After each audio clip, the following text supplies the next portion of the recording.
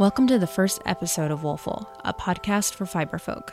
I'm really excited to share with you some incredible people I've had the opportunity to talk to in this community we love so much. From shearers and shepherds to knitters and shop owners, here's where you get to listen to a little part of their fiber journey. Our first episode is sponsored by Fringe Supply Company. In 2012, Karen Templer opened Fringe Supply Company, an online shop full of thoughtful tools and supplies for the sustainable and aesthetically mindful maker.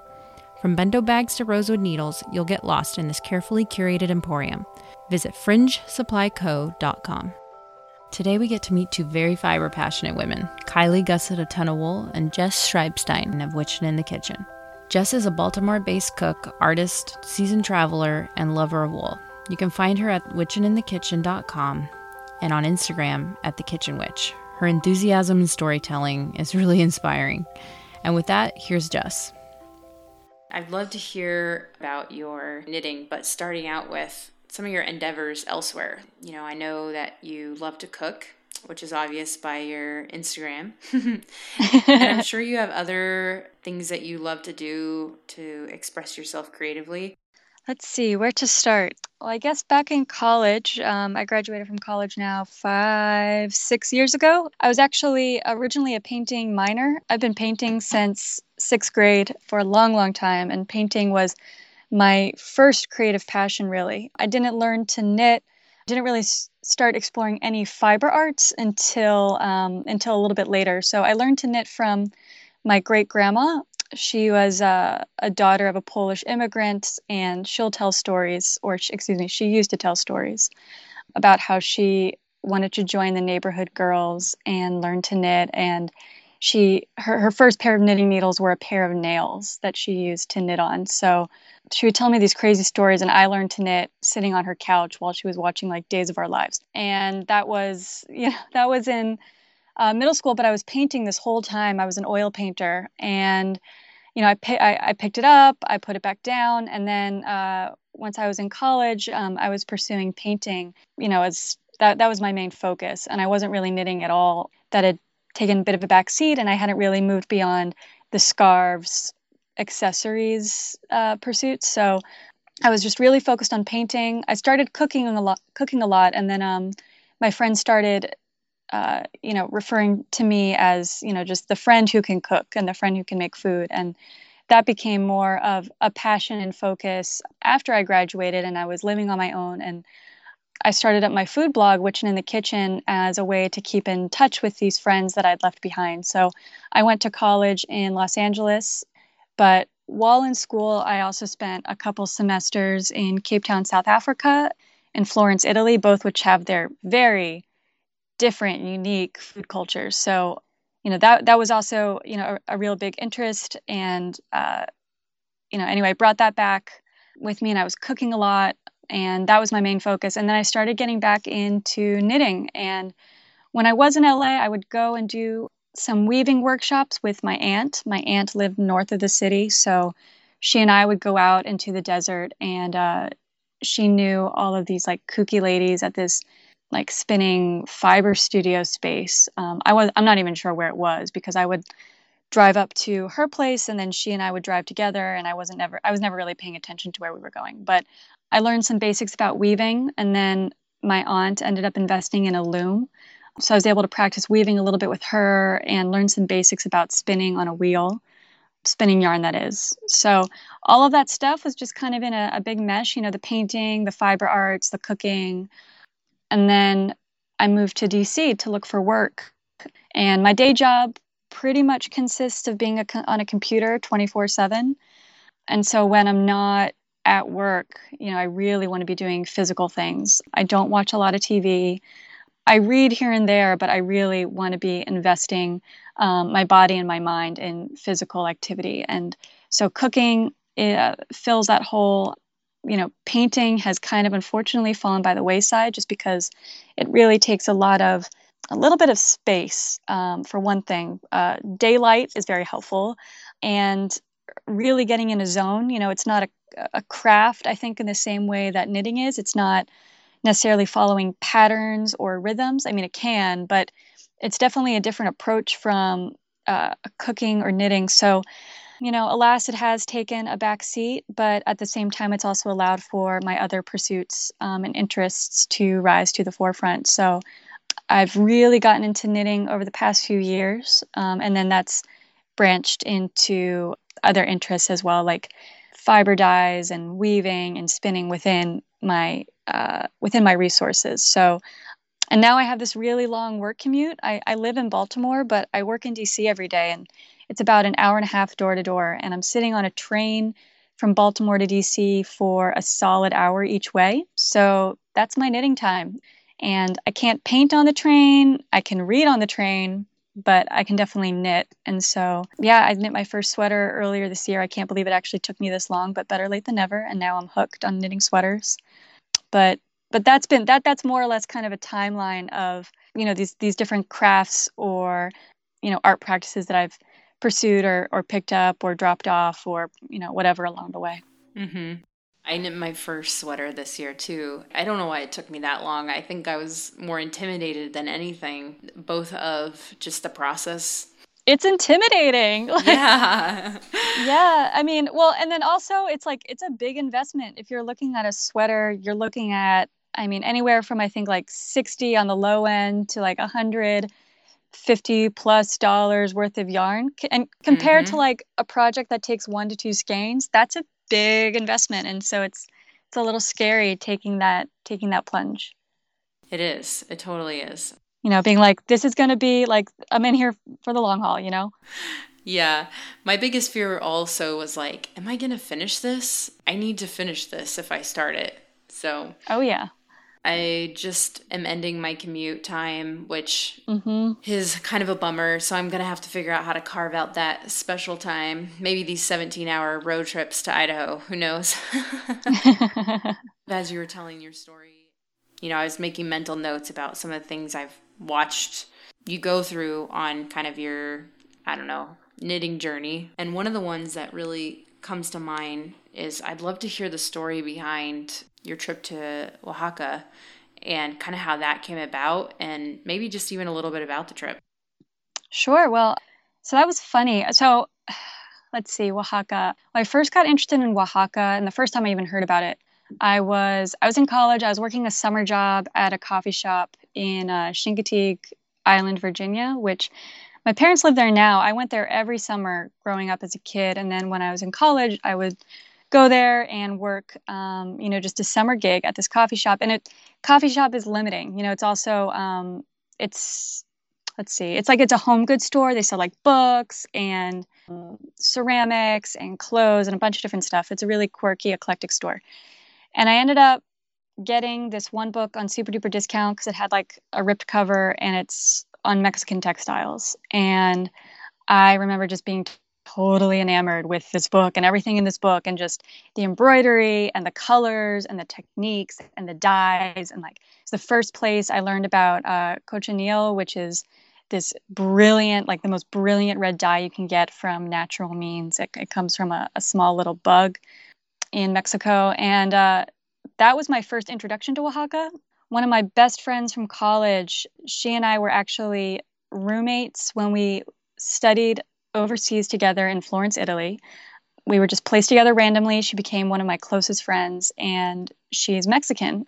And I remember meeting her family for the first time in San Diego. And they're like, oh, have you ever been to Mexico? And I said, no, but I really want to go to Oaxaca. And they're like, what is this white girl wanting to go to Oaxaca? Like all the, American girls want to go to the beaches. And like, what is this? And I told them what little I knew. I'm like, I know that Oaxaca has amazing food, and I know that Oaxaca has a really rich cultural history and fiber culture and everything. And they were really impressed that I knew all this. And then that same friend called me up this time last year to tell me that she was getting married to her longtime sweetheart in Oaxaca. She's like, I want you to be in my wedding. Please come. I didn't think I'd be able to afford it or swing it, but I made it work. I figured, hey, like I wanted to go to Oaxaca now for years, and I don't know when else I'm going to be back, and I'm just going to take advantage of the trip. So I took a week off of work instead of just like a long weekend or something. I started researching residencies or workshops around natural dye techniques or weaving. And Oaxaca has a lot of fiber history. I mean, Oaxaca is a state in south central Mexico. It's very large. Oaxaca City is the capital, and it's a very colonial city, very European city. There's a lot of history there, but it is a city. It's very vibrant. It's busy. There's a lot of local markets, a lot of people, a lot of churches. It's just beautiful. But Oaxaca, as a state in Mexico, is very large, very diverse. It's also very poor, and it has a very large native population, Mexican, Indian people. Unlike in the United States, where native populations were more or less wiped out, save for, definitely, there are a lot of descendants of Native Americans, but in Mexico, they're very present and strong, and the culture is very much alive. And the history there, the textile history, the cultural history is embraced. Oaxacan people are, how did my friend phrase it to me? She's like, they're very stubborn people. They're protesting a lot. You'll see people walking around in everyday contemporary clothes, but you also see a lot of people walking around in traditional dress, just very, very proud of their cultural and their history. But anyway, so I did some research, and I ended up, I found a couple different things, but the one that ended up working out was this weaving workshop with this man who had been weaving his whole life. He learned to weave from his grandfather. He just came from a long lineage of weavers, and the entire workshop residency is organized by a woman named Norma Hawthorne, who has organized all these different tours and everything under the name Oaxaca Cultural Navigator. And I knew she was legit because she had been featured in the New York Times like years ago. I found that, thank you, Google. I found that that this is a legit workshop. These people are real, and I told my boyfriend, I'm like, oh, hey, well, I'm going to go do this for like 4 or 5 days. And he's like, who are these people? Are you sure it's going to be safe? La, la, la, la. And I'm a pretty stubborn person myself. So I'm like, whatever, I'm going to go do this. It's going to be great. And it really was. So I ended up going to this small village called Teotitlan del Val. It's about a 30-minute drive out of Oaxaca City. It's very rural, but it's internationally known for its weaving, for its rugs specifically. I'm by no means an expert. Like, I've read several books on the subject, but like, I'm by no means an expert, so I don't want to pretend to be, but Teotitlan has a very long history of weaving and rugs. That practice is very much alive and well. It's definitely my understanding is it's the main economy of the town, of the village. A lot of tourists will come buy rugs from weavers in Teotitlan. Everybody and their grandmother and their child are weavers in this village. What's interesting too is that a lot of these weavings will be imported to the U.S. through Santa Fe. Like, Santa Fe is what I found is just kind of an interesting, that's the link to U.S. collectors in the U.S. is through gallery spaces in Santa Fe, which I also went to Santa Fe for another wedding just a couple weeks ago, and it's not too surprising. I mean, you see, the cultures shared in New Mexico and Santa Fe area especially, and in Mexico, and you can see those connections with the culture and the lineage, and there's a very vibrant fiber community in the Santa Fe area. So that connection's not too surprising, but what I remember is that Teotitlan really got put on the map, I think, a couple decades ago now. That was that industry, which I think was more or less dying out. I mean, not even a real industry, it's just craftsmanship was revived because of international and specifically American interest in investing in these rugs as art. So that's how I ended up there. And I was in Teotitlan for, let's see, I think 4 or 5 days. I reached out, Norma Hawthorne was a facilitator for the whole thing. She was out of the country when I was there, so I didn't get to meet her.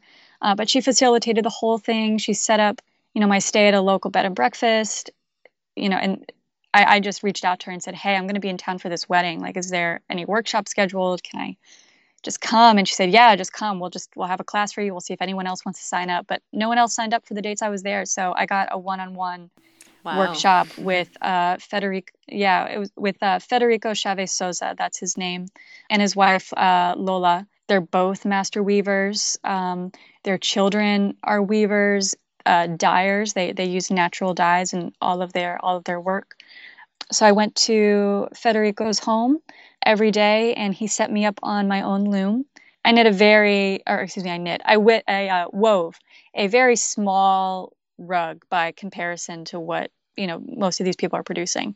I don't know, it was maybe uh, like 3 by 2 feet, 2 by 3 feet over the course of 4 days. I mean, they can bang something like that out in several hours. And I had a basic working knowledge of weaving, so I knew kind of sort of what I was doing, but these looms are also different. They're looms where you're standing. You're not sitting to move the pedals. You're standing and moving the pedals with your feet, kind of like you're skiing. It's very physical. You're bending over the loom the whole day. It's pretty draining work, but very meditative as well. All of his walls were just lined with wool and yarn that he had dyed himself in his studio right there. So you walk into his house, and there's this entire courtyard in the middle of his house that's more or less open to the sky. It's an open courtyard. There was a plastic, I'm not sure if it's plastic or some kind of roof above that would let in light but would prevent rain from coming in. But lots of ventilation. So they would do their fiber dyeing, their weaving, their spinning, all in this open space. And they also had like a kitchen table there that they would eat their meals. The family lived in the second story of this house. The bottom story had a couple other storage rooms, a place where they keep their other rugs that they've produced. So, but every day I would go into their home and work on my weaving, spend some time talking with Federico, and he'd share some of his books with me and inspiration. And, they would share their lunch with me. It was really wonderful. It's definitely after 4 or so days, I could, we had begun to establish, a friendship and a relationship there, which, I think that's what you want to get ideally whenever you travel anywhere, is get to know who the people are who live there, what their story is, what their interests is, their passions are, their history, their culture. And I felt like the weaving just facilitated that introduction to the culture, that I was interested in. So, but yeah, that was my trip to Oaxaca. That sounds amazing. I had read about your trip on Karen's blog, Fringe, and my husband and I had been talking about going somewhere to do some sort of fiber-related workshop, but we wanted it to be authentic and not just like a touristy thing. And it was funny because as we were talking about this and we weren't sure where to look or, what type of thing to do, I was following your trip on Instagram and I was like, gosh, that sounds so amazing. I looked up the website and got all into it because they're having one in February. Then I realized that it's on my son's birthday. Oh, I wonder if I could get away with that. So I don't know. It's still maybe in the cards, but we'll see. Yeah. And they have them all the time. I mean, I reached out to Norma and was like, hey, I'm in town this week. Anything possible? And she was so accommodating. So, I think cool. If that's an interest, I mean, even if anyone listening to this, if that's an interest of yours, I know that there are other workshops out there. I've spoken with other people who did similar things with different people, and it's a very small world down there. Like everybody knows everybody. You're studying with one person and the other person, you talk with someone else on the street and like they're their cousin. It's so no matter, and everybody, honestly, everybody's a master. Everybody knows what they're doing. So if you want to learn, I mean, Norma and her programs are a great resource, but I know there's some other ones out there too. So you talk a lot about the culture and the history and both with food and their craft. And did you take anything away from there that inspired? Oh, yes. But the degree to which I'm able to replicate it is a challenge. So actually, even before I even went, I did my research online to find an authentic Oaxacan cookbook. And I found one and I bought it and it's amazing, but it still sits on my bookshelf most of the time because the ingredients just aren't as readily available in Baltimore as they would be in the Southwest or California or somewhere else. I did find a Mexican grocery in Baltimore and I'm very excited about it. But, even though Mexican food a lot of Mexican food, I should say, is relatively simple. I mean, it's simple ingredients, simple preparation. A lot of the traditional Oaxacan food is not necessarily simple preparation and does like the small herbs and ingredients and spices makes the difference. So Oaxaca is known for a lot of different things. Oaxaca is considered like the food epicenter of Mexico. I mean, I didn't taste half of the things I wanted to taste while I was there, but the food there will blow your mind. It's known as the land of the seven moles. So if you've heard of a mole, I think it means mixture. You know, a lot of Americans might be familiar with the chocolate mole. Like it's this very rich sauce that is a blend of a bunch of different spices and peppers. And the mole negro has chocolate in it. You know, you put it on chicken, on rice. It's very rich. It's so flavorful. So that's the most commonly known mole. But then there's like 6 other main kinds of mole. There's green mole, there's yellow mole, there's red mole, and they're all different peppers, different spices, very different flavors. So I brought home several bags of mole with me that you can, like mole paste that you thin out with chicken stock. But I got a little mole'd out by the time I left, and I those bags, and also it's like the sense that these bags are so precious. Like I don't want to even open them, because then when I open them and I eat them, then they'll be gone. But I brought back mole with me. I brought back chocolate. Oaxacan chocolate is very famous, and the chocolate there is unlike any other chocolate you will ever taste. It's not sugary, it's not milky, it's almost a little brittle in the mouth. It's like, it's not chalky, but it has this really kind of pebbly texture. The flavor is just really intense.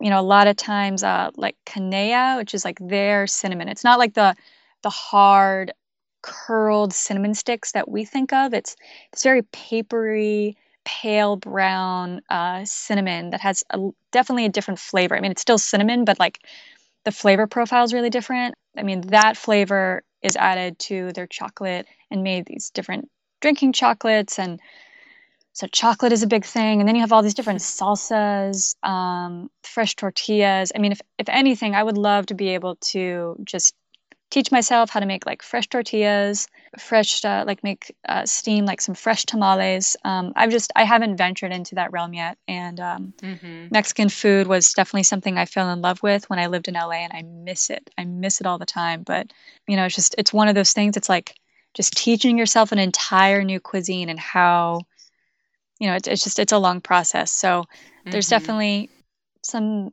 steps in there, you know, like, okay, like start with tortillas, start with tamales, but haven't really gotten there yet.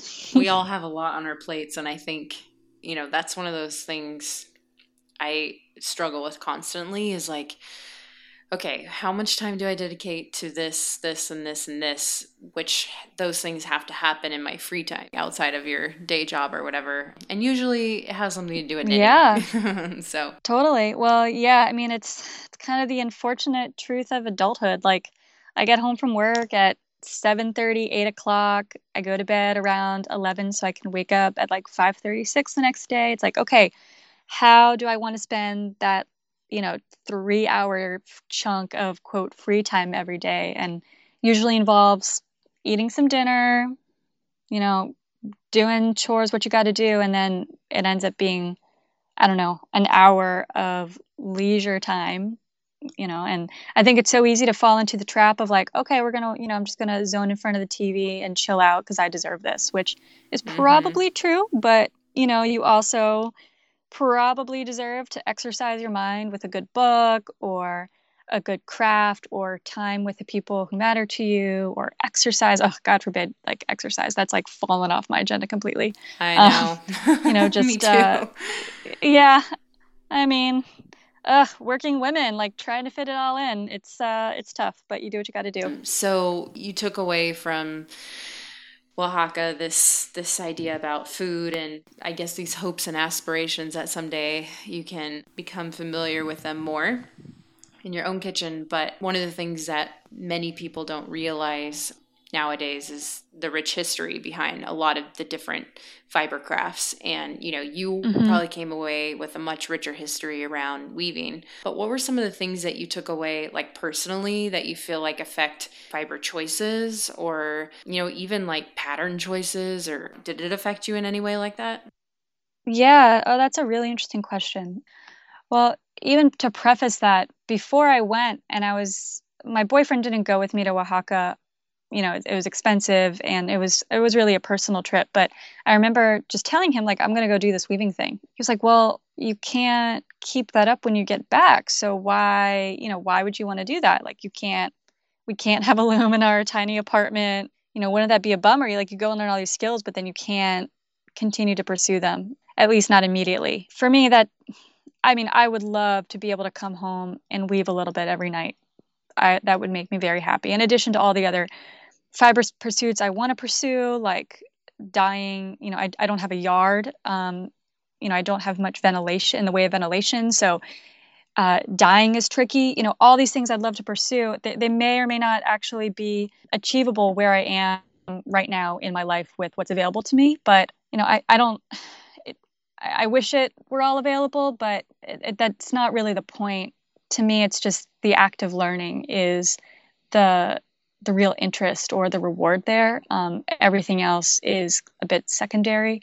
Just being in Oaxaca and being in that environment where outside you hear, you know, the trash man go by. Like the trash man had like this really weird music that would play kind of like an ice cream truck. And then you'd also hear like these crows all the time, and these goats and dogs barking, and just being in a very different environment where you're not plugged in at all. Your body and your mind are functioning, you know, in a different space that a lot of other people across the world live in every day. Like a lot of people do not live in this world where they're completely plugged in on their phones all the time, and they're living a different reality. And I think to step out of that and see that reality, and especially to be in a village, in a community where weaving and textiles are primarily what this village lives for, what these people live for. Like being surrounded by that is very, very powerful, especially to someone who just loves this stuff, just loves geeking out about it.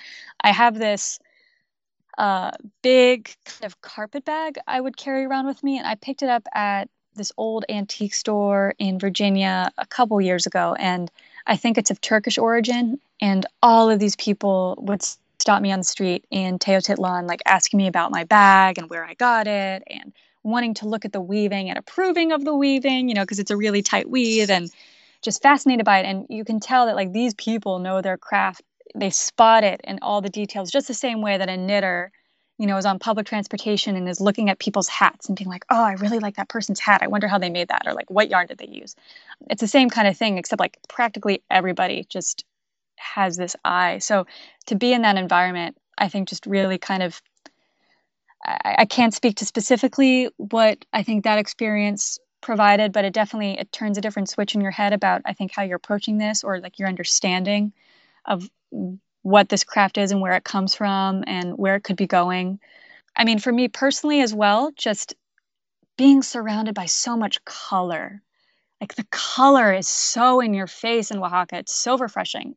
The last time I traveled out of the country at all was in Iceland. I did a solo trip to Iceland in 2012 for kind of a very similar reason. It was just a passion. It was something I felt like I had to do. I went, and I didn't really turn it into a fiber pilgrimage in the same way that my trip to Oaxaca was. But, you know, just as a knitter, I was definitely knitting a lot during that trip. And at that time. And so I was observing a lot. There are sheep all over the mountains in Iceland. I mean, there are no trees in Iceland because the sheep have eaten them all. Over the past several centuries, the sheep have eaten all the trees off of this island. But the colors there, you know, there's very vibrant colors in the summer in Iceland, but the colors that people are wearing are the colors of the land. You know, they're grays, they're whites, they're just neutrals.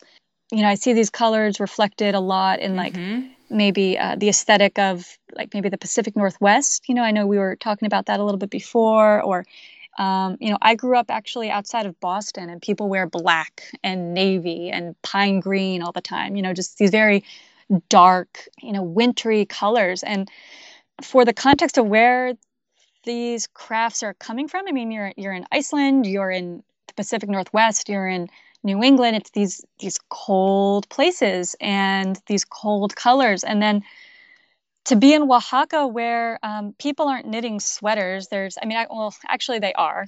Some people, people do wear sweaters. It does get cold, but that's not the primary craft. People are weaving rugs, they're weaving blouses. They're just they're applying their skill to a different final product. The place, I think, informs that final product so much. There's, Oaxaca is just so it's a very diverse state, but Oaxaca City is pretty arid. There's a lot of dry land, but there's also a lot of kind of lush trees. Apparently, hundreds of years ago, it used to be a jungle. This is what I was told by someone there. And it hugs some of the coast as well.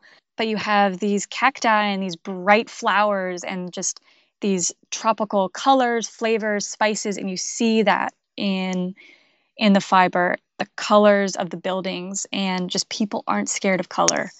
That in its way is just as refreshing as being in a place devoid of palette. You have these kind of two extremes, one where it's just so much color everywhere and it just wakes you up, and this other, like Iceland, where it's more devoid of color and it's calming and it's introspective, introverted, just these two contrasts. And I think if anything, that was my main takeaway, where I felt like my palette or the patterns or the things I was gravitating towards were really informed by my trip to Iceland. And then I go to Oaxaca and it kind of counterbalances that. I came home with some really brightly colored yarn that I bought from Federico that he dyed himself, like this bright fuchsia, like the color of like bougainvillea flowers, and that was dyed with cochineal, and this like rich mustard yellow that was dyed with marigold flowers. I don't wear pink all that often, if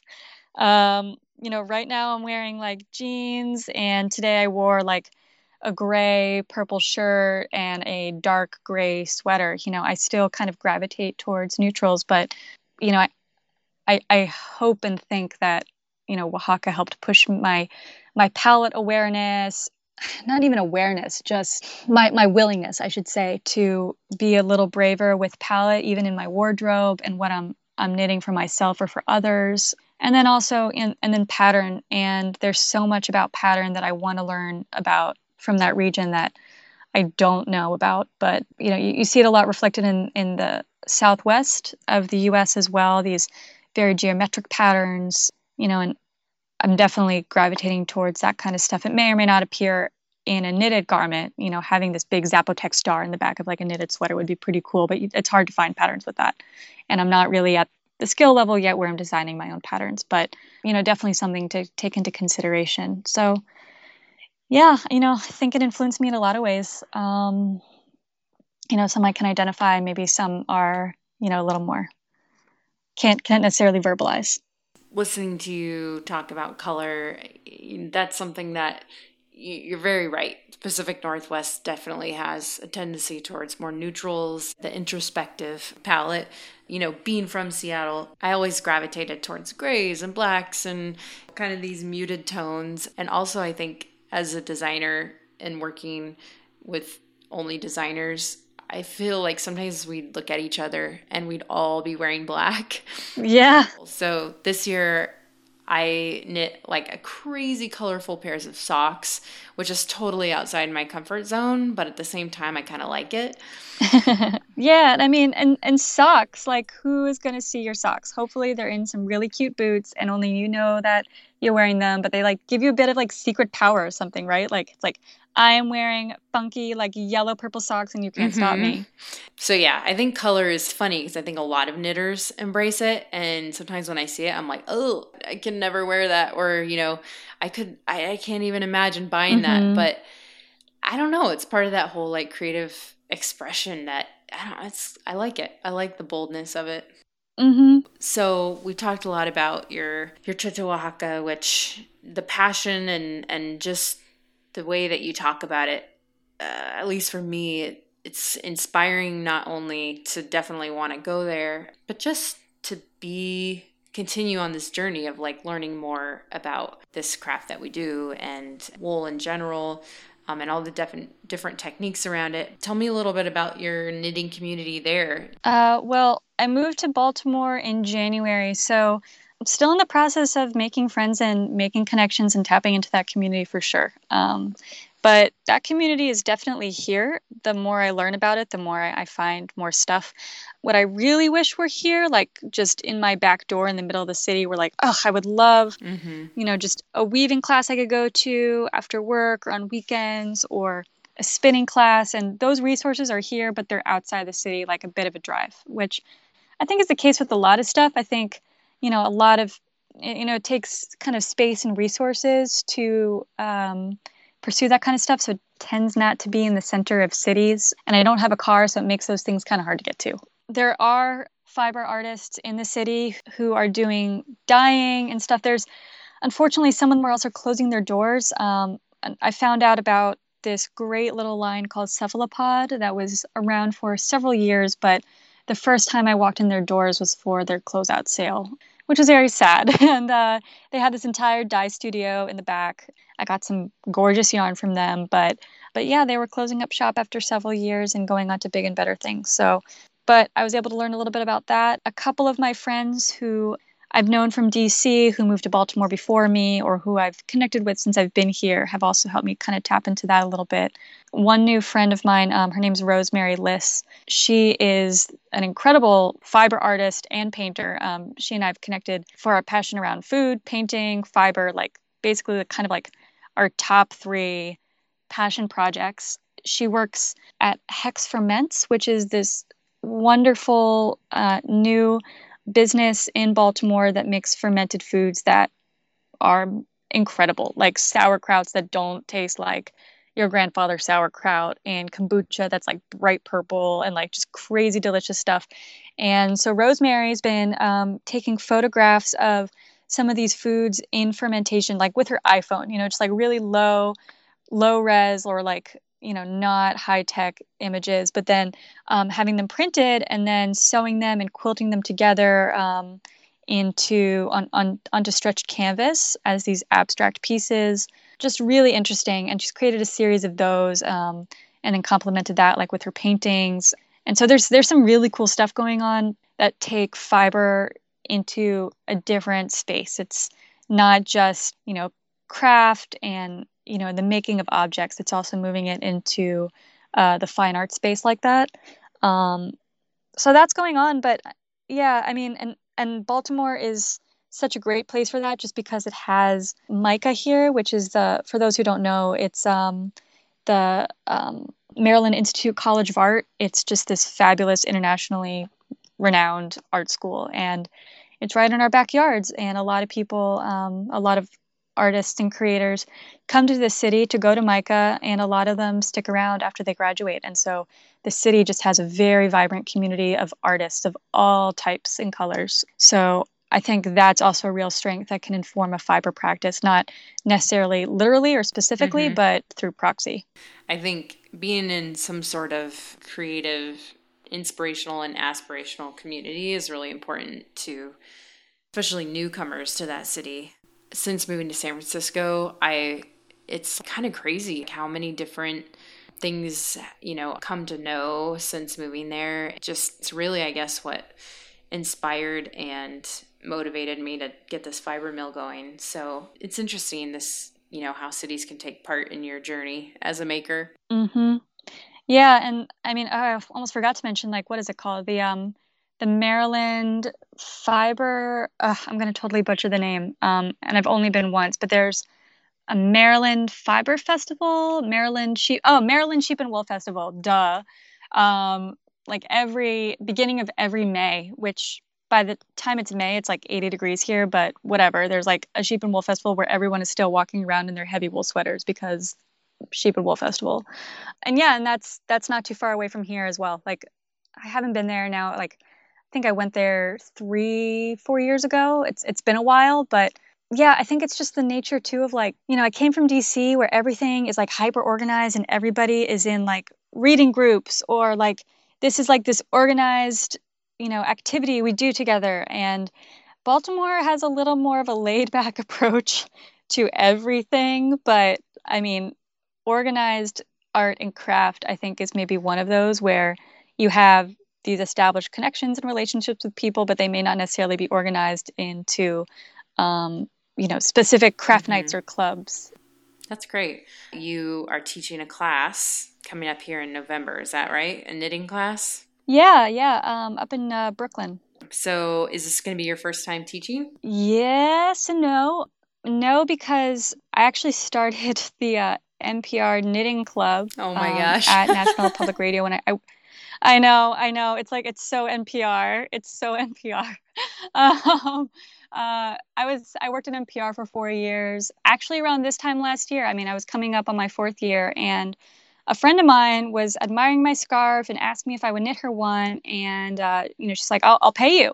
I'm like, "Okay, well that's cool, but let me just come up with a price quote for you." And I quoted her like $75, and that was like a generous discount from the amount of time it would take me to make it and how much the yarn would cost. And she was like, it's a lot. And I'm like, how about I just teach you to knit? And she's like, oh, okay, that sounds great. And then I mentioned it to a couple other people, and they were all like, I want to learn. So we ended up hanging out over lunch, once or twice a week. I taught, I don't know, I think like 5+ people how to knit, and started everybody on hats. I think hats are definitely the way to, I mean, not definitely, I guess everybody has their thing, but I think hats are a really good way to start people out on knitting, because it's a smaller project than the traditional scarf. I think people can get really discouraged with scarves because they just go on forever and never end. Whereas a hat, there's more techniques involved, but you're basically, if you're just doing a simple roll, like a rimmed roll hat, all you're doing is knitting until you're ready to decrease, and then you're just like knitting two together, knitting, and then you're binding off. Like, I just think it's a really simple way to get people introduced to the craft without going like all in on this like 3 skein scarf project. So I've taught people in that kind of informal setting before, and then this is my first, formal, people are actually like paying a class fee to attend a class with me, which is funny and awesome all at once. I'm working with Brooklyn Brainery to host the class, and they're really great. Totally what they're all about, which is basically making knowledge accessible to anybody who wants to learn. So, I see a lot of, not to, push back necessarily on artists who are charging a lot of money because that's the way that they're making their living to teach their craft. But I see classes for, skilled techniques going like $100-$200 for like a few hour class, and that really limits who is able to access that knowledge.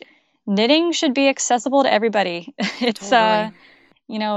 It historically has been accessible to everybody, and it's relatively low cost, hobby. There's so many great benefits. Like, I'm not going to go into benefits of knitting. Everybody listening to this podcast knows the benefits of knitting. And like, I'm all about sharing the knowledge in an accessible way to people. I was just talking to someone a couple of days ago about the fact that one of the cool things about knitting is it has such a low barrier to entry, which, doesn't mean everyone should do it or will stick to it, I guess. But it does really open up doors for those creatives that may have otherwise been intimidated by it. I learned online. An old aunt taught me how to originally, but really I, developed my skills just watching YouTube videos online, like, I don't know, like 4 or 5 years ago. And so I think that's cool. I really like what you just said about that. One last thing I wanted to ask you was what kind of fibers that you tend to gravitate towards and what projects you're working on right now. Wool, 100%. I've worked with like alpaca. I've never worked with cashmere. Cashmere is a little bit out of my budget, or at least like what I want to actually spend on my knitting projects. Cotton, I think hemp. But yeah, like a good gushy wool is just like the best thing ever. And I definitely, it took a while for me to learn. I'm a pretty thin stick of a person. And when I moved back east from LA, I was getting sick every single year. Like every month I would come down with another cold. And I couldn't understand why. Why am I getting sick all the time? And then my family and my boyfriend finally hammered home that you are not dressing properly for the elements.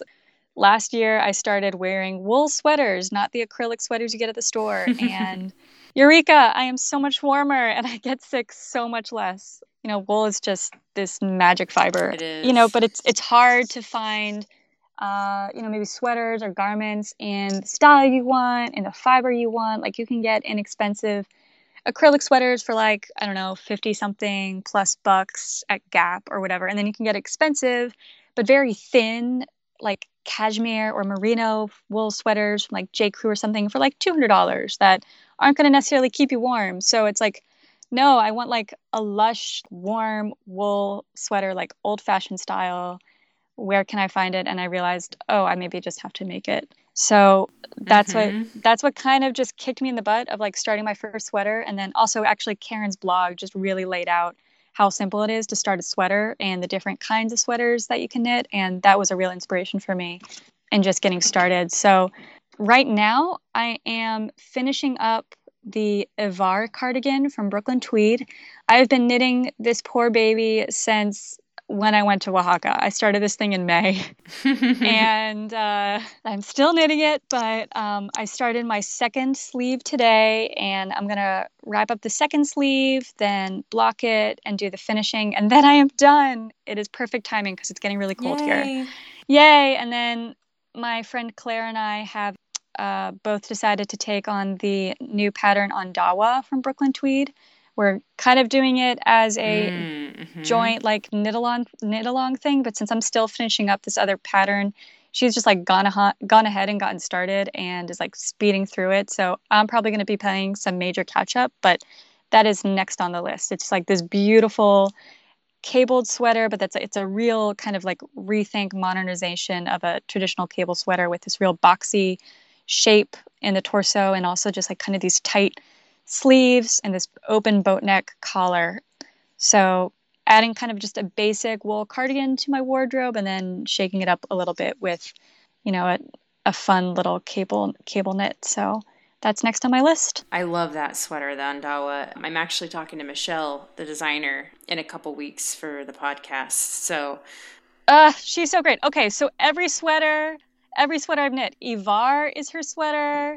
The first sweater I knit is her sweater. Like I clearly have a thing for Michelle's designs, or Michelle clearly has a thing for making designs that I love. Either way, her stuff's amazing. That's really great. Sweaters, I feel like all I want to do is knit sweaters now. I finally knit and finished my first scarf that I've ever knit. And I think it was because the fact that they take forever, and at least with the sweater, even though it takes a while, like you're kind of doing something different all the time. So you break it up a little bit, which is nice. Mm-hmm. Gosh, we've already been talking for an hour. I'm sure we could talk for much longer. I love hearing more about your trip and just kind of your passion behind kind of everything that you do, really. And I'm really excited to see you start on your latest sweater. Thank you for having me. It's been awesome talking to you and meeting you. And it's been so great to connect with other passion people, even if you don't have a specific fiber community in the city or town or whatever you live. Just knowing that there is a wider community for context and inspiration is so great. And you're a part of that. So thank you.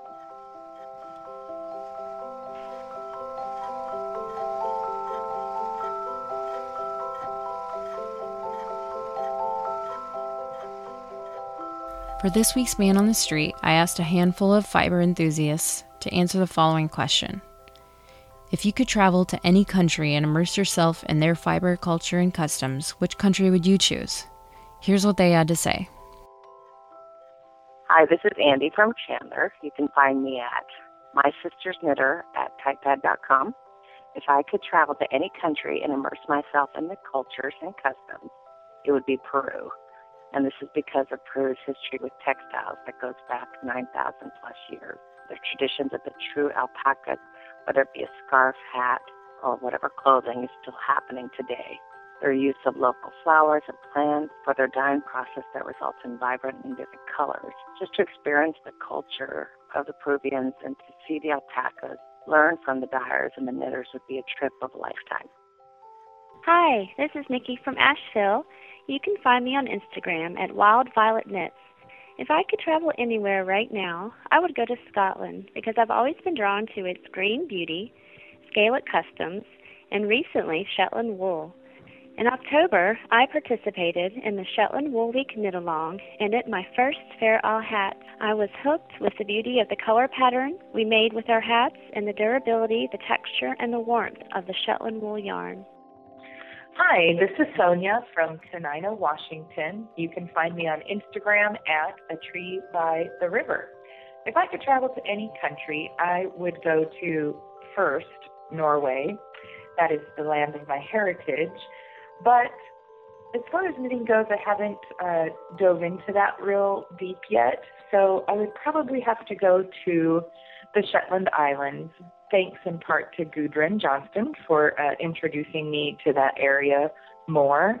Just their heritage there with the sheep is so deep and rich. I would just love to gain some of their knowledge and get my hands on some traditional Fair Isle and lace. After looking at Gudrun's new book, The Shetland Trader Book 2, and her pattern for the Northdale sweater, I'm just amazed at how that is only 3 colors used in that sweater, and it's just gorgeous. So there you have it. I think I would go to the Shetland Islands.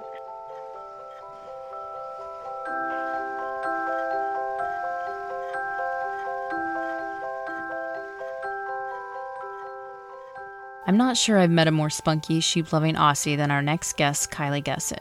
She has a vast knowledge of the industry, in particular the breed that brings us some of the softest wool I've ever laid hands on, Cormo.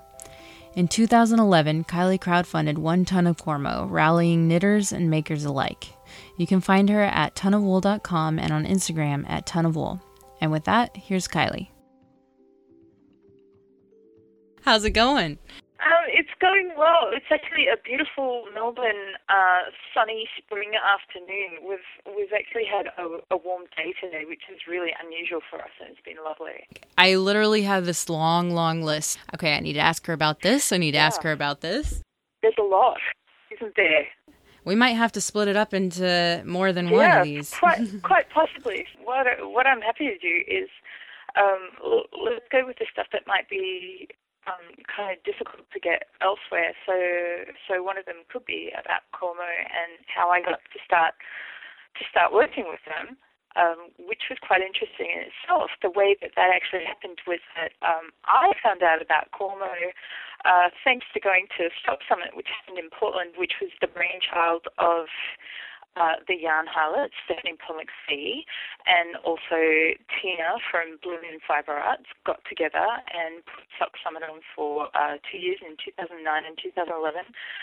And back then in 2009, I was just starting out a yarn buying business, literally, in that I hadn't even purchased my dyes or wool or anything, and all of a sudden I had found out about this great big festival over in Portland, and I was thinking, well, what I should do is apply, and then they'll knock me back, but at least I'll know who I am. So then in future years when I go to apply, there won't be any problems. And I was like, sweet, okay, I'll do that.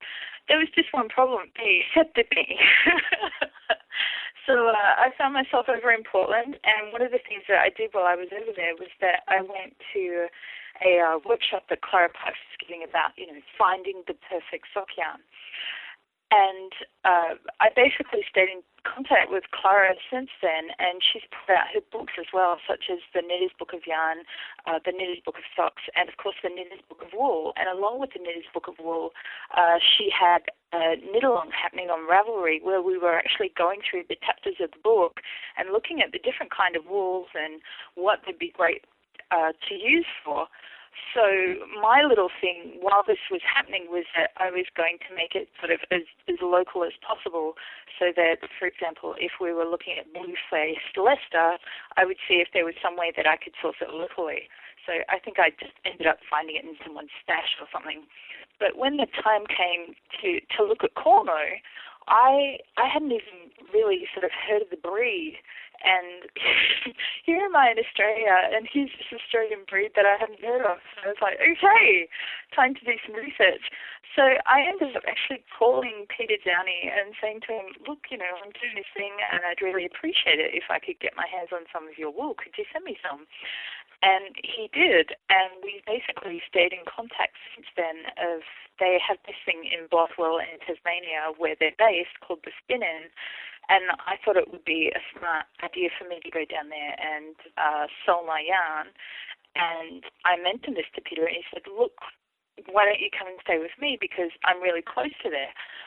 And I thought it would just be a great sort of opportunity just to meet the family and see what they were doing, and to see Bothwell as well. I hadn't actually been to Tasmania, so it was just this really great adventure to go on, and it certainly was. I had no idea what I was in for. I can remember saying to Peter before I went, you know, do we need to bring a sleeping bag? Because I figured we'd just be staying out in shearers' quarters, because as a farm girl myself, this is the kind of thing that I was used to when you go and stay at a farmer's place, particularly when, you know, you're in a sort of rural location, when it's population, you know, 100 or 300 or so, and they've probably got quite a few other people staying with them. There's no problem staying out in the shearers' huts or whatever they have. And they were just like, oh, no, you'll be fine. So we went to meet them, and it was just the most glorious experience ever. They have, a gorgeous house, lovely, just gorgeous land, and their sheep, while being quite plain-faced, it's just amazing to see the actual wool that comes off them. It's very special and one of a kind. You're just making me so excited talking about it. Yeah, well, I guess that was the starting thing. The other thing was, this was a time when Ian Downey passed away recently, about 3 months ago, I think now. And while I was there, this was a thing, I was actually quite sort of excited at this concept of, this is a breed that we've actually come up with in Australia that is quite well known in the US. How did this happen? How did this come to being?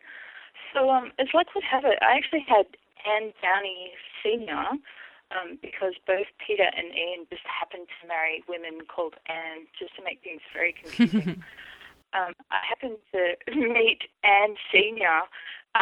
She came to sort of see what I was up to and so forth at the Spin-In, because she's very, very much involved in sort of wool and handicrafts and all that sort of thing. And chatting to her, and just said, you know, would you mind if I actually came and paid you a visit this afternoon so I could meet Ian? And she was like, oh, okay, if you'd like, sure.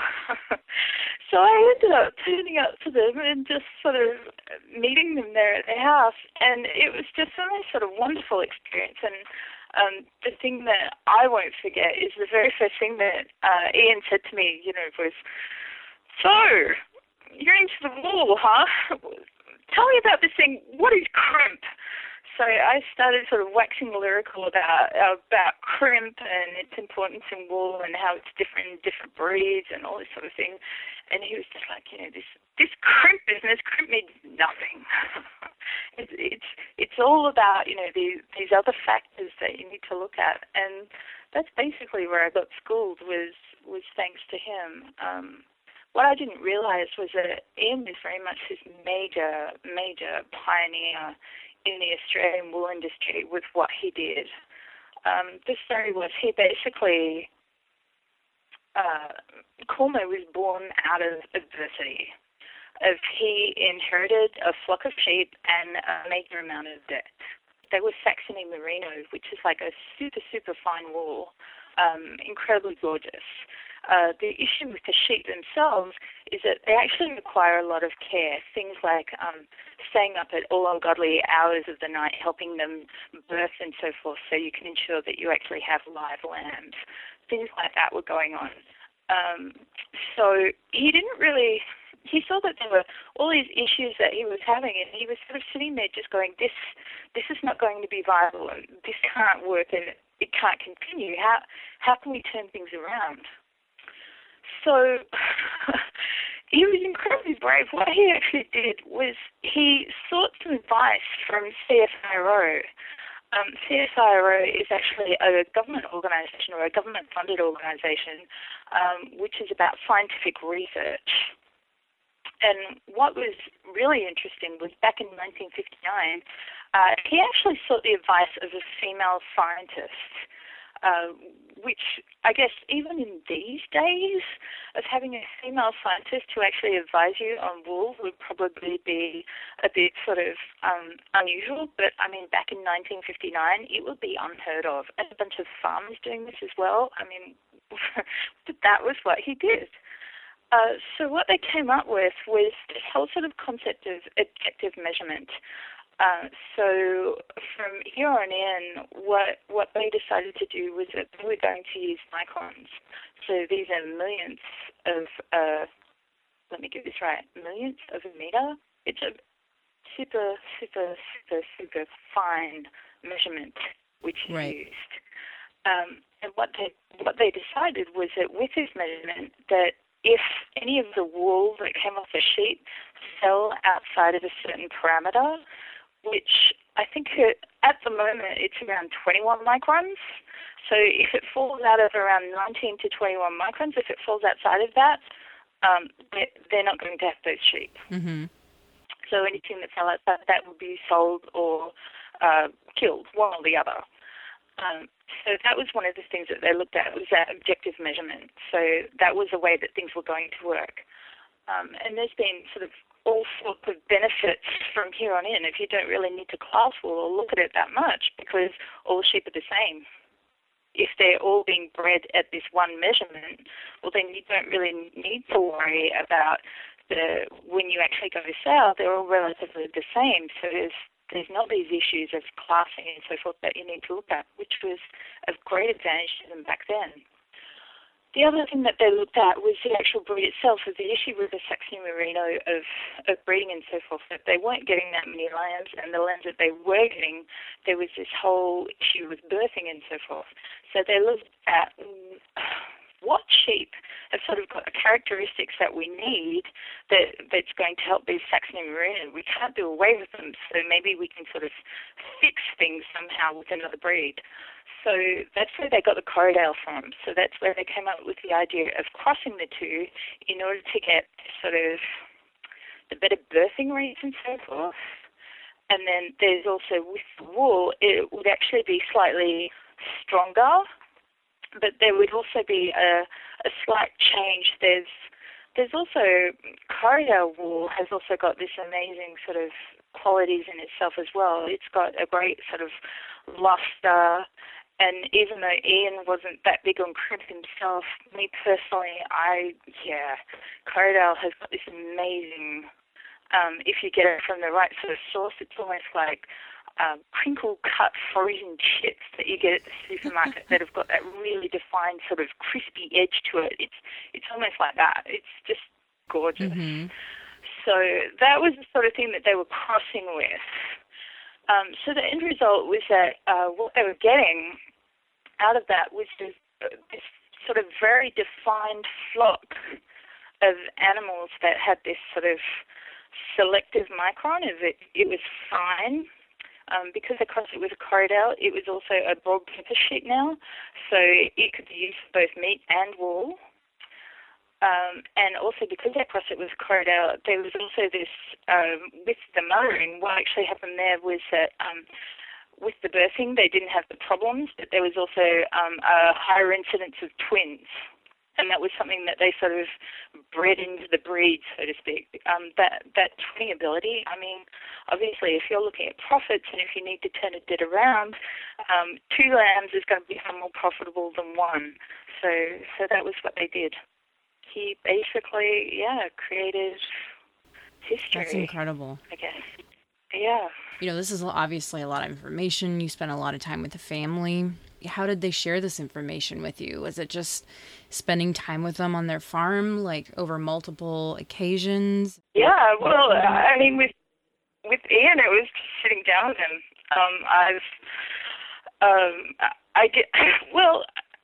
You could say it was my one regret, but it's not my one regret. It's the one thing that I'm really glad of, that I actually put my neck out and just said, hi, I'm visiting you this afternoon, sort of thing. I mean, how was I to know? So I'm just grateful that I had that opportunity to just sit down with him and to get that sort of history straight from him. But, I mean, there are quite a few sort of really great resources that are around as well. Like, for example, Clara Parks with the Knitter's Book of Wool was the thing that got me started. And there's quite a few other sort of books that are out and more that are coming out as well. So that's been really helpful. And I think it's really great to sort of see an interest in diversity, because that's one of the things that truly scares me about the Australian wool industry, is that at the moment, where we need to go is where we're going with bread. Where bread used to be is that, back in the 60s or whatever, if you wanted bread and you purchased it, it would be white, it would be sliced, it would be in plastic, and it would be from the supermarket. To this day, that is still what we are doing with wool. For example, if you go to wool.com.au and you're a consumer, you're taken to merino.com, because there's only one kind of wool in Australia, and that's merino. And there's only one colour of wool, and that's white. And there's only one thing that it's used for, it seems to be high fashion. And it just seems ridiculous that this is sort of seen as, this is the Australian wool industry. We only have white merino and that's it. It really does scare me that that is sort of the way that things are at the moment. And it gives me a lot of hope just seeing what is happening overseas, particularly in the US, and interest from people such as you who can see that local sort of production is the way to go, in that there's a lot more interest now in doing things locally and finding out about the provenance of what you're working with or what you're wearing or what you want to make, and finding out the story behind it, which I think is really important. And particularly with wool, given the stories that aren't being told in Australia, I think it is super important. What a lot of people don't know is that 70% of the world's merino comes from Australia. Approximately 90% of that is processed in China. And I need to go back and have a look at the figures, but one of the reasons why I guess that's sort of swept under the carpet is that two of the main sort of exports out of Australia are wool and coal. So where do these exports go to? They go to China. So the wool goes to China to be processed, and what's the energy source that wool is processed with? Coal. How handy.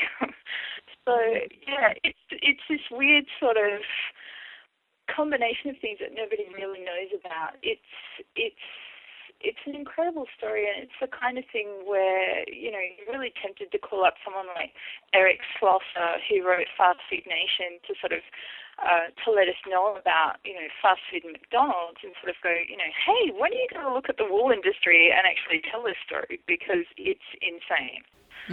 So maybe that's a story we need to tell. I think so.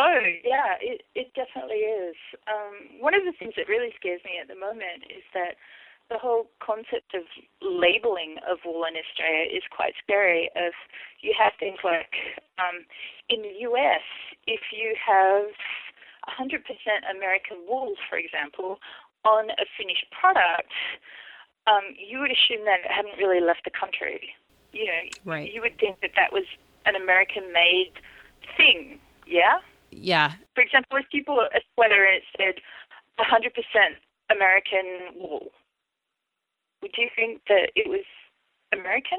I know that it's not. That's only Yeah. because I've digged beneath the surface, and that's one of the things that has me very concerned is, knitting's taken on this huge, new craze and for good reason, and it's amazing, but people aren't looking any further than just the color or the feel of it. Certain brands are producing at such a high production, and just like food or anything else, they're not looking at like where it's processed, what it's made of, chemicals are used in the process, what harm it's doing to the environment. I'm a huge proponent of domestic fiber or sustainably processed fiber. So I hear you. I think it's a massive issue that nobody really wants to talk about, because the benefit is having people just not know. Yeah. And that's the thing that really does scare me. If people think that they're doing the right thing because they're buying this, wool knitting yarn, which is 100% Australian wool made in Australia, there is no mention anywhere that it's been to China for the bulk of its processing. Mm-hmm. It's been scoured, made into top, and spun in China. Then it just comes back to Australia for literally twisting and dyeing and packing. So if this were a cake, it would basically be made in China and then shipped back to be iced before it was served up to you. So if it was happening to food, there would probably be a bit of an uproar, and it certainly has happened in Australia. A supermarket has been banned from advertising bread, which was actually made in Ireland and then shipped over here, and in a frozen state, I think, and then they defrosted it and baked it in their ovens and said that it was, baked fresh daily. So, so it does happen, but we're yet to see it happen with wool, and I think it will be interesting the day that does happen. Yeah, there's a little side project that I've been working on with a friend. It's called Little Woolens, and one of the things that we want to do for that is all the fiber that we use for the patterns, we want to make sure it meets one of three criteria: domestically sourced and processed, organic, sustainably processed, and then naturally dyed. And so literally I have this huge list of domestic companies and any company that meets those criteria that I've been getting in contact with. But, in the midst of that research, contacting many, many different companies, it's kind of crazy how many even smaller companies that have this fiber that they're dyeing have no idea where it actually comes from. And so, they'll like go away. They'll be like, okay, I'll get back to you, and they'll go check. And then I get an email back, and it's like, they're learning for the very first time, not only where it's, processed, but where it's sourced from. It's been an interesting educational experience for me around that. Something I hadn't even thought of even 6 months ago. Well, I guess something that I would love to talk to with you is the concept of organic. Basically in Australia, it's kiss that one goodbye when it comes to wool. Because in terms of processing, processing stop, there isn't anyone, but organic processing, there isn't really anyone either. Like in terms of organic dyes and so forth, the best that we can get is there's a place in New Zealand that can do that, but they don't have the certification, but they can do it to that certification standards. Mm-hmm. That's my understanding at least. So there is an Australian organic yarn company.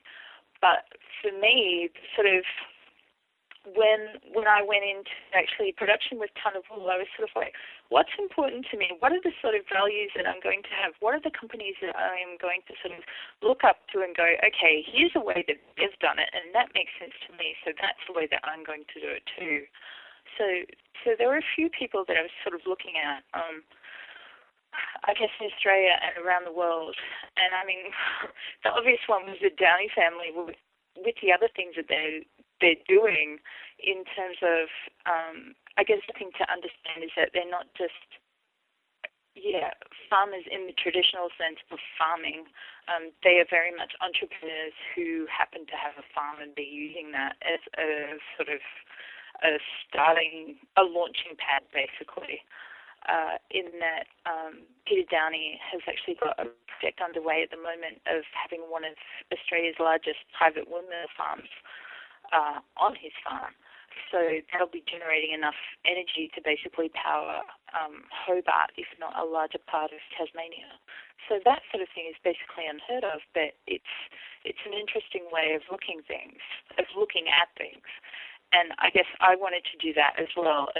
Am I just producing wool here, or what am I really doing? That to me was the important thing. It was more than just about here's another yarn label. It was more looking at the actual history of here's a wool that nobody knows about, but it's also about genetic diversity, which I thought was really important to me, and also processing as locally as possible.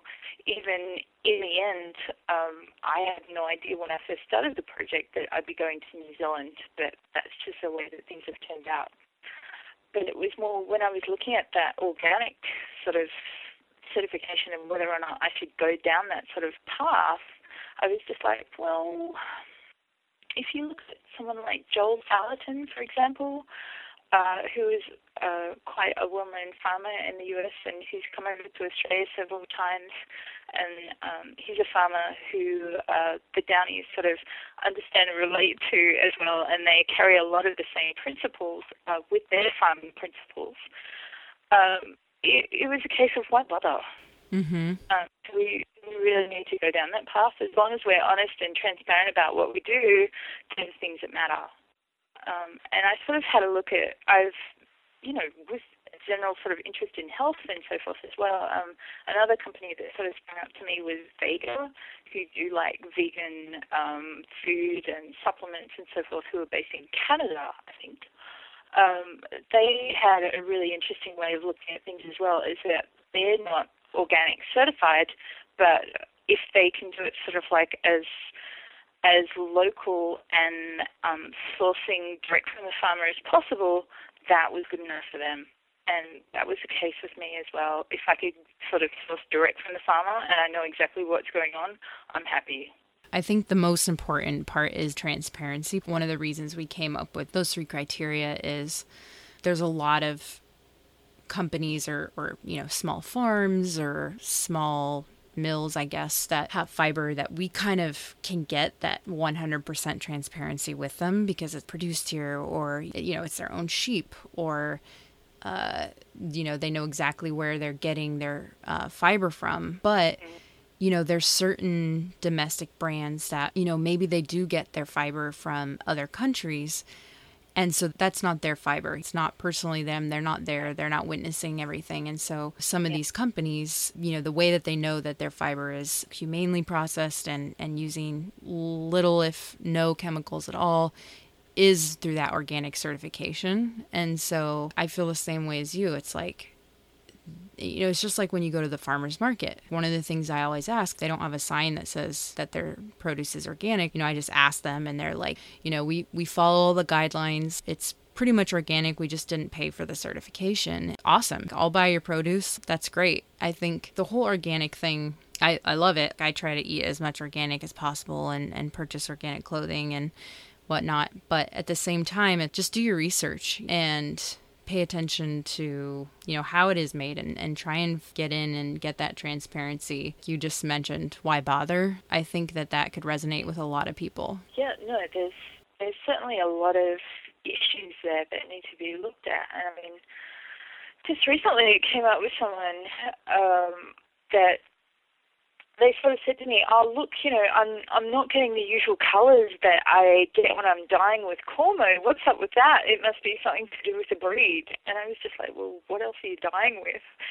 And they mentioned a company that they actually source from the UK.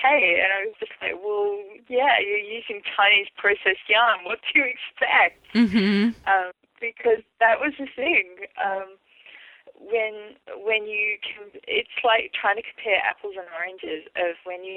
This is the thing with Chinese processed yarn, you don't really know sort of what chemicals and so forth are used on that, and the processes that the wool has been that sort of strip the wool of its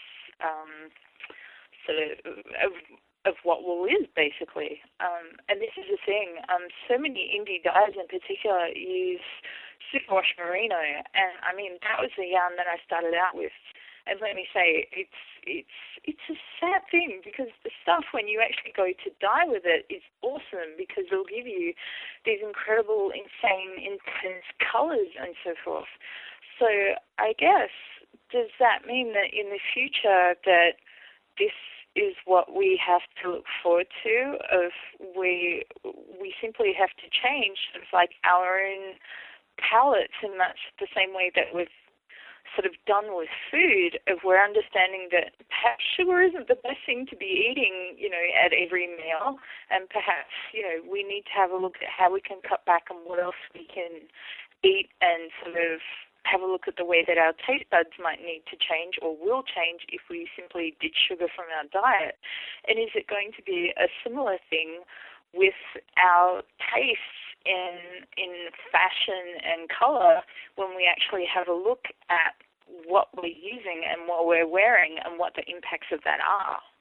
I feel like as a society, we try to take things and we try to mold them to fit them into this box that we feel like it should be. And we process things. Like everything in our life nowadays is either a process or is processed. I don't know. We need to learn to embrace the natural state of things. I recently did a bunch of natural dyeing with my friend Annie, and it was my first real experience diving into all the different things that you do to make these incredible colors.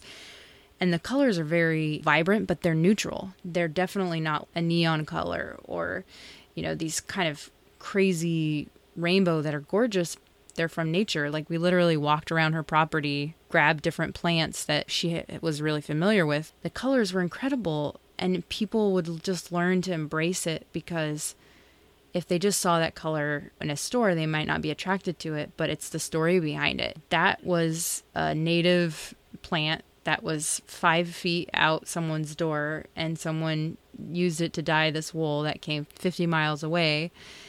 And this is all so sustainably created, but also it's beautiful. The story is what makes it beautiful, not only just how it looks or it feels. When I first really got into knitting, I gravitated towards some of those companies that, touted superwash merino and having a kid. Okay, that's what I should do. And I didn't know, and so half my stash is full of this stuff. And while I love it, I think moderation, which is what something you just touched on.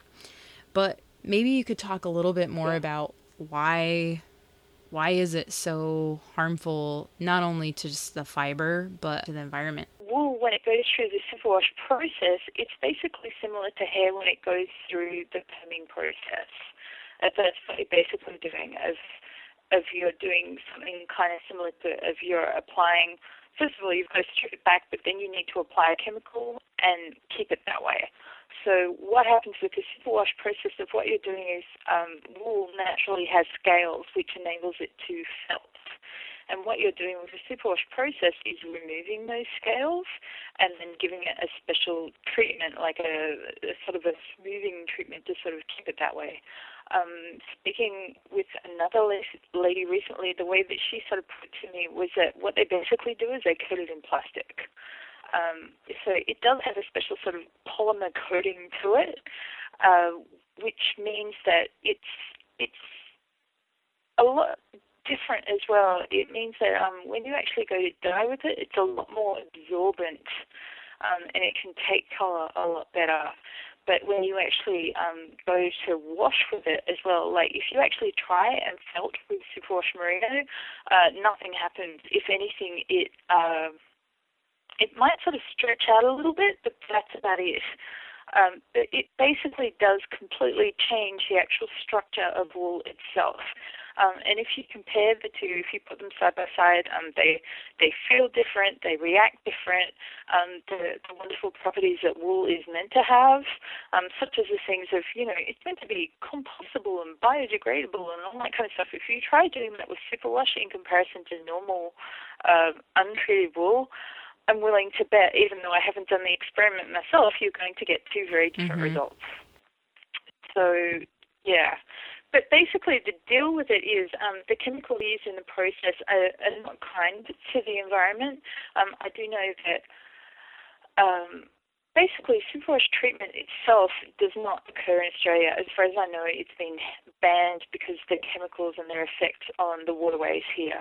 We have quite strong laws in terms of what is and isn't allowed in waterways, and that was one of the reasons why it did go overseas. And that's one of the reasons why China is one of the major areas, is because of that superwash process and because of the chemicals used, and they have much lax laws over there in terms of, for example, water in China can be a different color on different days according to what fashion houses are dyeing their fabrics. Mm-hmm. So and that's the sort of the dye runoff goes into their waterways. That's not unusual in China. So yeah, their actual quality of water, along with quality of air and so forth, they're all major issues. Do you feel like this is a pretty controversial topic amongst processors, dyers, or whatnot? I think it will be more once someone actually comes along and lifts off the lid. If we do get that sort of Eric Schlosser, Fast Food Nation type story about what is actually going on, I do. But right now, not so much. I think people are more sort of attracted to the qualities, or I think it's just something that you just deep down in your bones, you know. It makes sense that you go and buy it direct from the farmer rather than hit the supermarket and buy junk food. You don't have to have someone tell you that, but because we have, it just helps things along. And I think it's a case of these, intrinsically we know that these things are wrong, but we're not really going to do that much about it until someone actually comes along and says, you know, these are the things that have happened. If you continue to do this, this is what's going to happen, and we can't continue. So who's going to do that? I'm not quite sure. I can tell you that it's definitely not the Australian government. Who it might be, I think it is a case of, starting out small. I think it is a case of people like me and you, Ashley, of, people who are starting out these small companies and letting people know that things are different, and here's how, and here's why what we're doing is special. Makes me even more excited about what we're doing. If I could be even more excited than I already am. Last year, I did a ton of research on organic cotton, and for very similar reasons, I decided that in 2014, I would pledge just to myself that I would not buy any clothing that wasn't organic or sustainably processed, because particularly cotton is so hard to trace down the sources. I feel like with yarn, it's not easy, but it's a little bit easier because a lot of these domestic fibers you can track down, through local forms. But so in 2014, I had pledged to do this, and it's the hardest thing. I literally have bought maybe under 10 pieces of clothing in almost a year now, and just using what I have, basically recognition of what we're using, what we're creating with, what we're purchasing, and just being conscious of it. Absolutely. I've read some of your blog posts and just some of your journey. You talk a lot about the Australian wool industry. One phrase in particular I think I read somewhere was that this one gentleman said they wouldn't apply tax dollars or something to developing more domestic processing. I think your reply was, we might have to do this without the Australian wool industry. And I was just curious what your thoughts are on that, because I think that was a couple-year-old article that I read. What developed since then, or what's the current state? Yep. Nothing's changed. So that was Stuart, who is the CEO of Australian Wool Innovation, and continues to be. And definitely, that's the thing. It's not going to change. One of the reasons is, I think one of the really interesting things about the Australian wool industry is that what we're seeing with AWI, which is funded by the government and by a tax of sorts for farmers, is that the people who are actually on the board, a lot of them are involved in this offshore industry. So, of course, what are the benefits of local processing? And the thing is, if you want to start local processing, where do you start? You start small. Who's interested in small processing in Australia?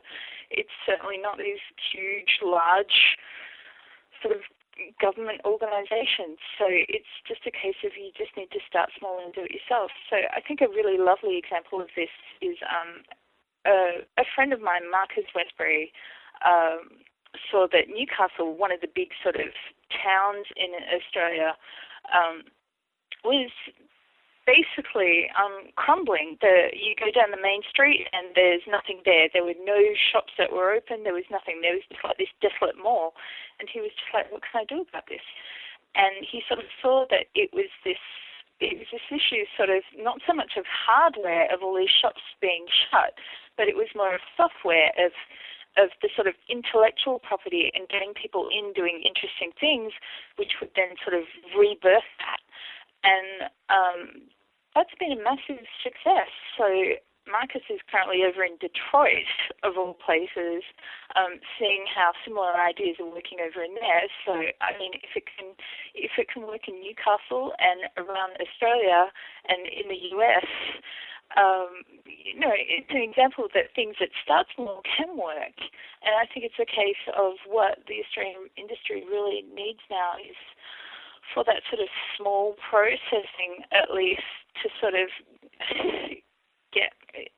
get started. But I think there needs to be a lot more larger processing, and I don't see why we can't sort of start relatively large so long as there is some kind of kickstart behind it. For example, I do know that in the US, you do actually have a machine wash wool facility over there that's funded by the Army, because that's one of the requirements of their uniforms. So I think that's really interesting, and that's something that I would love to see here.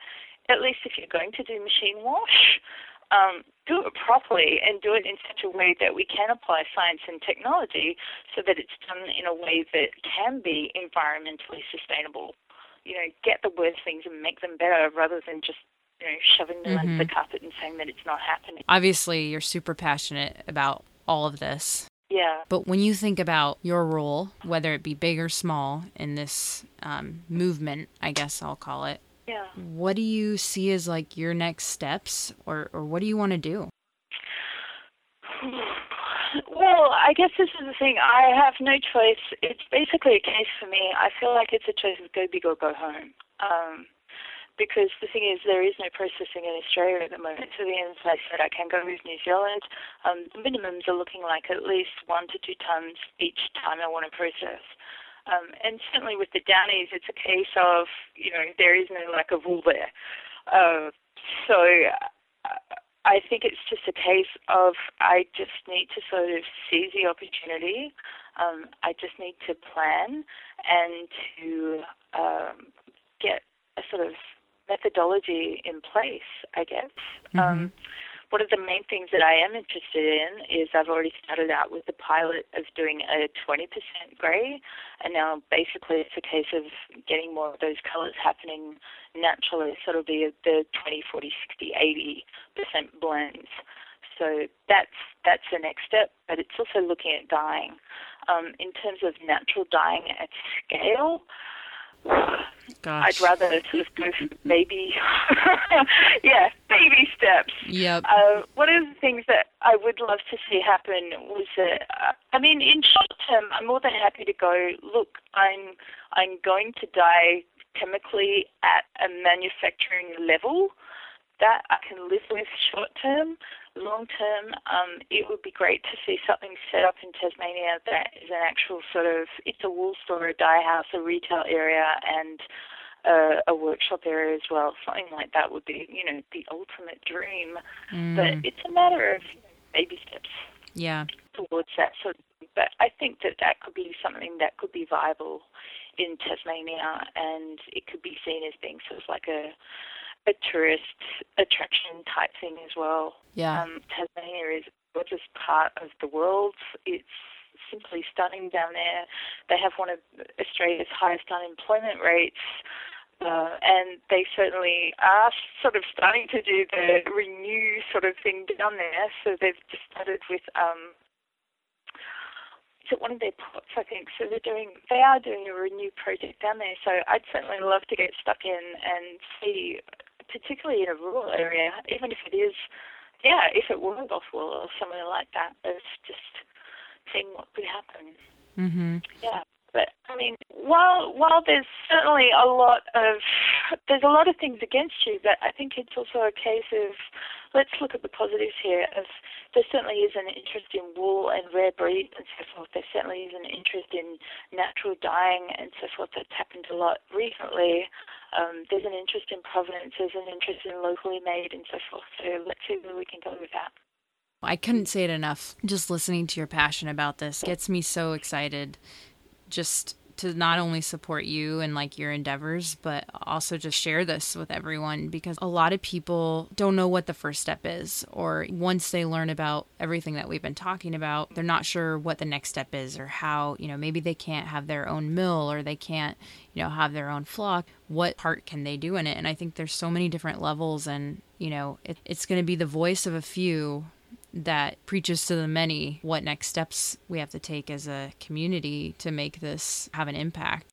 Absolutely. One thing that you just said, about the dyeing is natural dyeing, while incredible, you're right, like on a commercial scale, I don't even know if there's a means right now to make that possible, but there's a couple different companies just in the US here, like Owool and a couple others that have GOTS certified dyeing processes. So they're more sustainable, while, chemical dyes, they have a more eco-friendly process and less harsh residual chemicals on the dye or on the yarn. So I think not going natural is obviously not, the end of the world, but I guess for me, it's not so much about dye, it's more about water is the big one. Something to understand is that when you are dyeing on a commercial level, I'm not sure of the correct term. I think it's the dye-liquor ratio. I think that's the sort of technical term. I could be wrong here. I think it's something along those lines, but it's basically around 30 to 1. So that is 30 litres of water are required to dye 1 kilo of wool. Mm-hmm. That's seen as being really good. And to me, I'm just like, you need 30 litres of water to dye a kilo? What is this? What are you doing? And I mean, in Australia, dye-to-liquor is more, I know that for one company it's 200 to 1. And I was just speechless when I found out that one. And I was like, I'm never buying this gun again. So, yeah, it varies widely, but it's also, even if you have an indie dyer which is using the most hideous yarn and the most horrible dyes and so forth, but they're doing it in a couple of buckets and they're doing it in a thoughtful way. I mean, yeah, it's very much, there's so many things to lay up of what is it. And I guess, yeah. Yeah, that's a really good point. I have seen in the US that they are doing, they have got things in place of recycling water and so forth when they are dyeing. So I think it's really good that that is coming to the forefront with mills. So I'm looking for seeing more of that happening worldwide when it comes to wool processing, because these are the things that people aren't talking about. When it's wool and its sustainability, they often go to the source of, the problem is sheep and methane. It's not at all.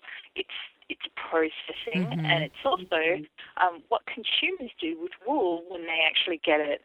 It's how you take care of it. It's how you wash it. It's how you dry it.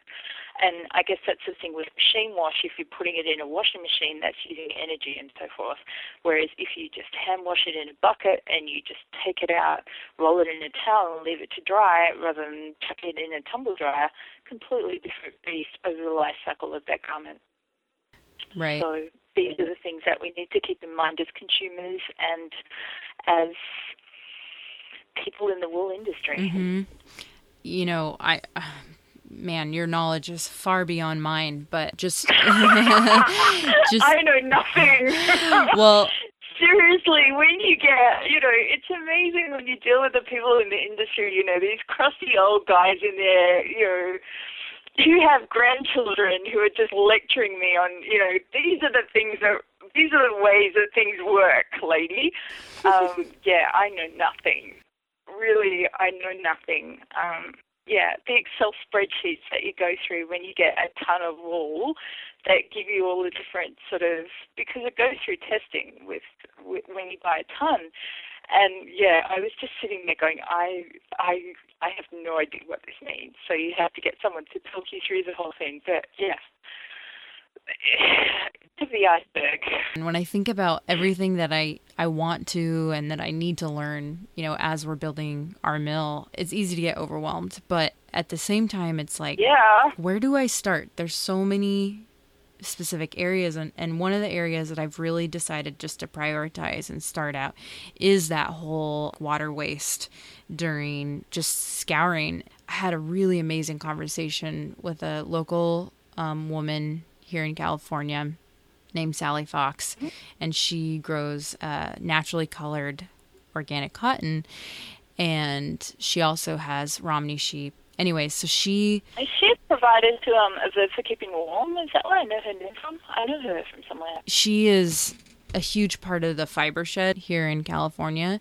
So her name pops up everywhere. You know, I was sitting down and I was talking to her and I was like, what is your biggest pain point? A producer that's trying to get your wool processed. And she goes the whole certification route for her wool and her cotton.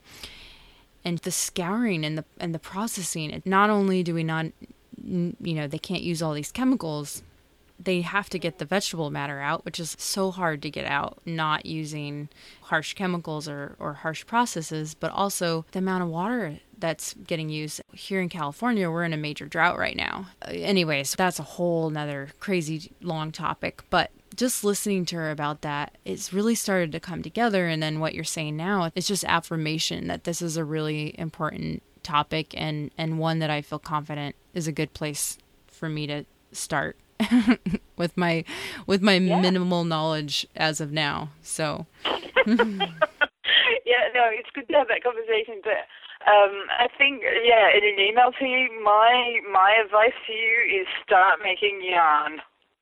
Do it. Fleece your sheep before you have a mill. Start making yarn. Okay, I'm going to buy a ton. I mean, I had a little bit of experience, but yeah, not enough. Start making yarn. And this is the beauty of it in the US, and I am so jealous, and you are so lucky because you don't need to buy a ton like I have to. And you can start out incredibly small. As far as I'm aware, you might even be able to start out as small, as tiny as a fleece. It might be kind of tricky getting that done at a spinning mill, but I certainly do know that there are scours and small operators over there that can do that kind of thing. But it's more, I think, the actual thing of working with people and learning about the supply chain process and what to do when things go wrong and how to communicate with people and how to ensure that you get the product that you want at the end. Those things are gold that no one can really teach you. You just have to jump off the deep end. It's a tough one. You had talked about this in your email, and while I'm looking for an excuse to buy a ton of wool, you're right. There are No. Don't go there. Yeah, there's a couple great mills near here that they'll do a fleece into roving. Yeah, or that's what you need. There's another mill that'll do a fleece, and spin it. So I'm pretty sure you and we could probably spend some days talking, not just hours. But I thank you so much. Just in this short conversation, I've learned enough to pick your brain about a bunch more.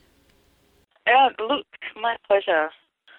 Thank you so much for taking the time. I'm really interested in seeing how this podcast pans out and who you talk to and what sort of information they're going to impart to you as well.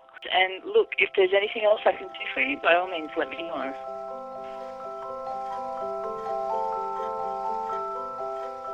Our giveaway this week is sponsored by Stash, a local yarn shop that specializes in natural fibers and is based in Corvallis, Oregon. One of the favorite yarns of our first guest, Jess, is the fiber company's Canopy, so we're giving away 2 skeins. To enter this giveaway, visit the giveaway post on Instagram @Woolful and tag a friend in the comments. You can also enter by leaving a comment on today's episode's blog post at woolful.com. In December, we'll be starting the very first Woolful Knit-Along, a little woolens hat pattern designed by myself using the amazing Ton of Wool Cormo yarn. And tomorrow, I am thrilled to say the Woolful Mercantile will be opening shop. Here you'll be able to find Ton of Wool yarn in both fingering and Aran weights, along with special pattern and yarn kits, including this Knit-Along's hat pattern. I wanted to make sure and thank today's sponsor again, Fringe Supply Company. Don't forget to share fringesupplyco.com with your loved ones this holiday season. As a hard-to-buy-for person myself, my family appreciates knowing they can't go wrong here. The biggest of thanks to everyone involved in this week's episode. Jess, Kylie, Karen, Sonia, Andy, Nikki, and Sonia. I hope you'll join me each week as we talk and learn from more fascinating fiber folk. For podcast notes and transcription, visit woolful.com. If you're interested in being a part of this podcast, make sure to shoot me an email at hello@woolful.com. Have a wonderful Thanksgiving.